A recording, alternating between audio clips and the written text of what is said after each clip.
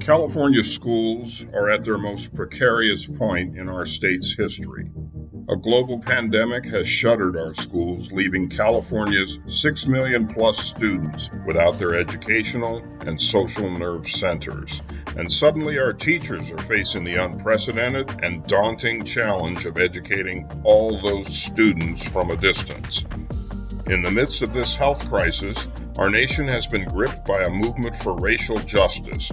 Young people have taken to the streets to demand change, and they will undoubtedly carry their hopes for a better world with them when they return to their classrooms.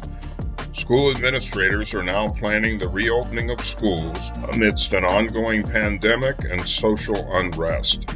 How will they do it, and how will they ensure an educational environment in which all students feel safe and supported?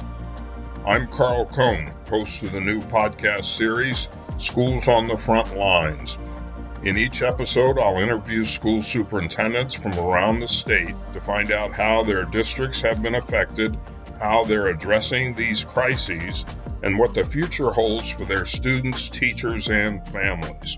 As a former teacher, counselor, and school superintendent, I know what these educators are up against as they navigate these uncharted waters. It's a time of reflection at all levels of education, but also a time of action. The future of California's education system is being written right now. Schools on the Front Lines is brought to you by EdSource and the Ball Frost Group, coming July 1st to iTunes, Spotify, Stitcher, or wherever you get your podcasts.